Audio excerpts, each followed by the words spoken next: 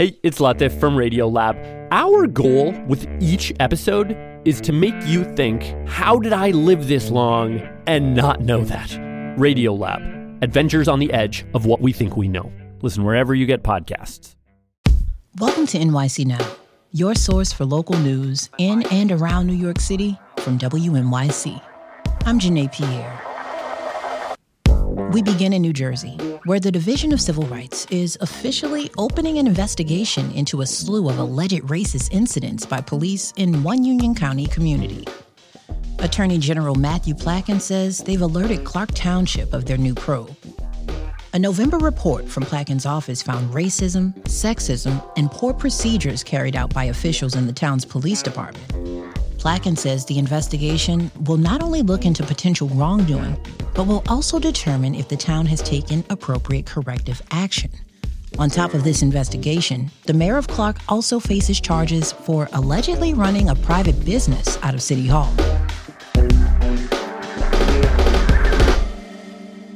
Now to New York City, where the state health department is ordering Mount Sinai to stop shutting down services at Beth Israel Hospital in downtown Manhattan.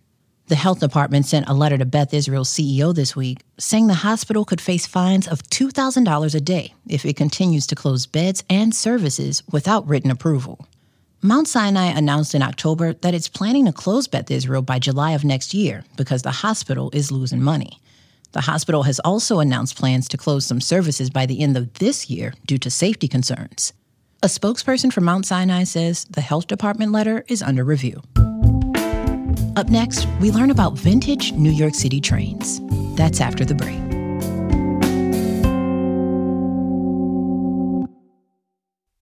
On this week's On the Media, does the rise of X signal the fall of traditional right-wing outlets? You don't have to have this website and a link that people have to click on.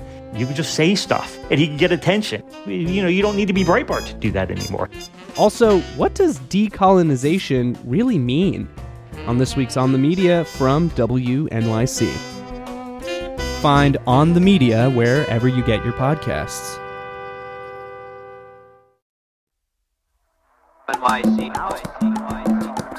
Our weekly segment, On the Way, brings New Yorkers transit news.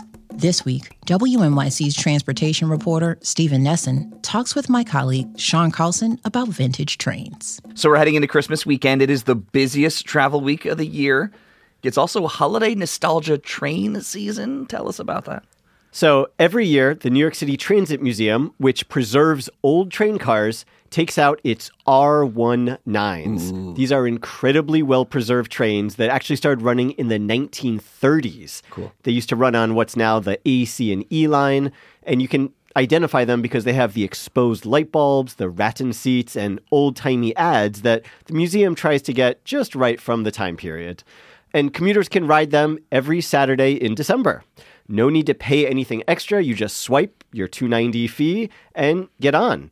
But the thing is, you do need to know the right time to get on one. Mm-hmm. So between 10 a.m. and 5 p.m.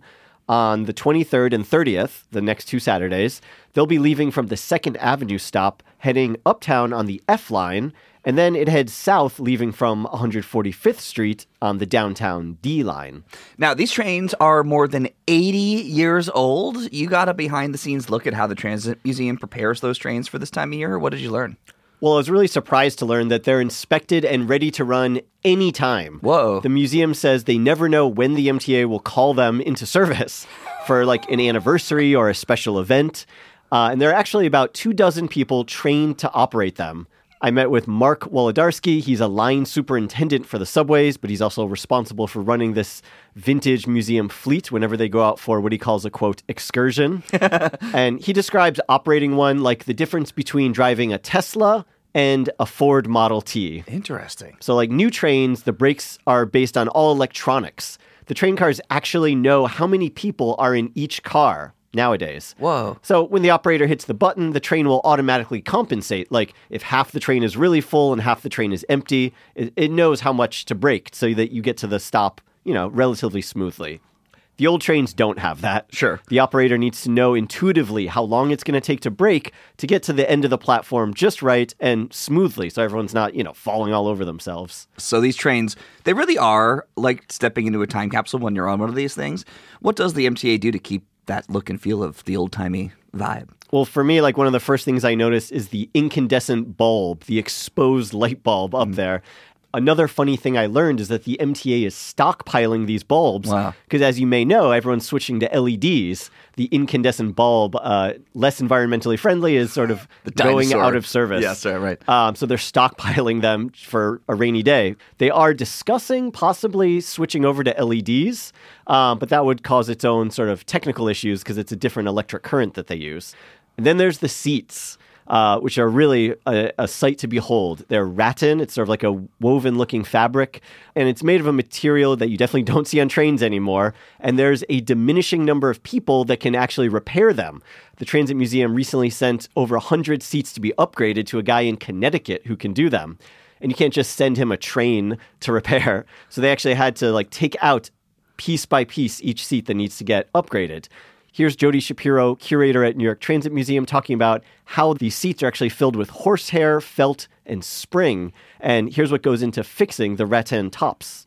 Rattan sheets have a canvas backing, and that is so the rattan is glued to the canvas, then it's shellacked, it's left to dry, and then it's wrapped around this wood and spring and horsehair felt assembly, and then it comes back here and gets carefully put back into the seat where it was taken from, because the other thing is, even though this all looks uniform, every one of these seat cushions has some sort of quirk. So it's got to be put back where it came from.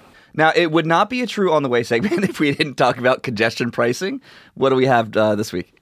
So the MTA filed papers this week in what's probably its most robust defense of the program yet.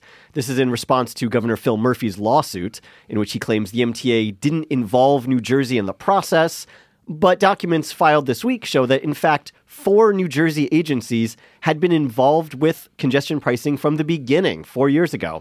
During that whole time, the MTA says they didn't really bring up any concerns, certainly none of the ones they're complaining about now in the lawsuit. Now, speaking of congestion pricing, surprise, surprise, one of our curious commuters this week has a question about it.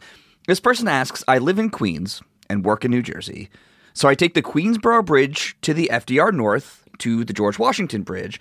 After congestion pricing is in place, will I be forced to pay $15, or can I take that same route without paying? In short, yes, you'll have to pay on this route. In fact, there's no way to cross any of the 4 East River bridges or the Queens Midtown Tunnel without being hit with a congestion toll. It's kind of the point. It's a way to make sure no one is toll shopping looking for a cheaper route, and it's essentially a way to toll the East River bridges and tunnels. That was WNYC's Stephen Nessen talking with my colleague Sean Carlson on another edition of On the Way. Before we go, a quick note. All next week, we'll be running 1 episode a day while the team takes some time off for the holidays. Thanks for listening to NYC Now from WNYC. Quick shout out to our production team. It includes Sean Bowditch, Amber Bruce, Ave Carrillo, Audrey Cooper, Leora Noam Kravitz, Jared Marcel, and Wayne Showmeister, with help from all of my colleagues in the WNYC newsroom. Our show art was designed by the folks at Buck, and our music was composed by Alexis Cuadrado. I'm Janae Pierre. Happy holidays. We'll be back next week.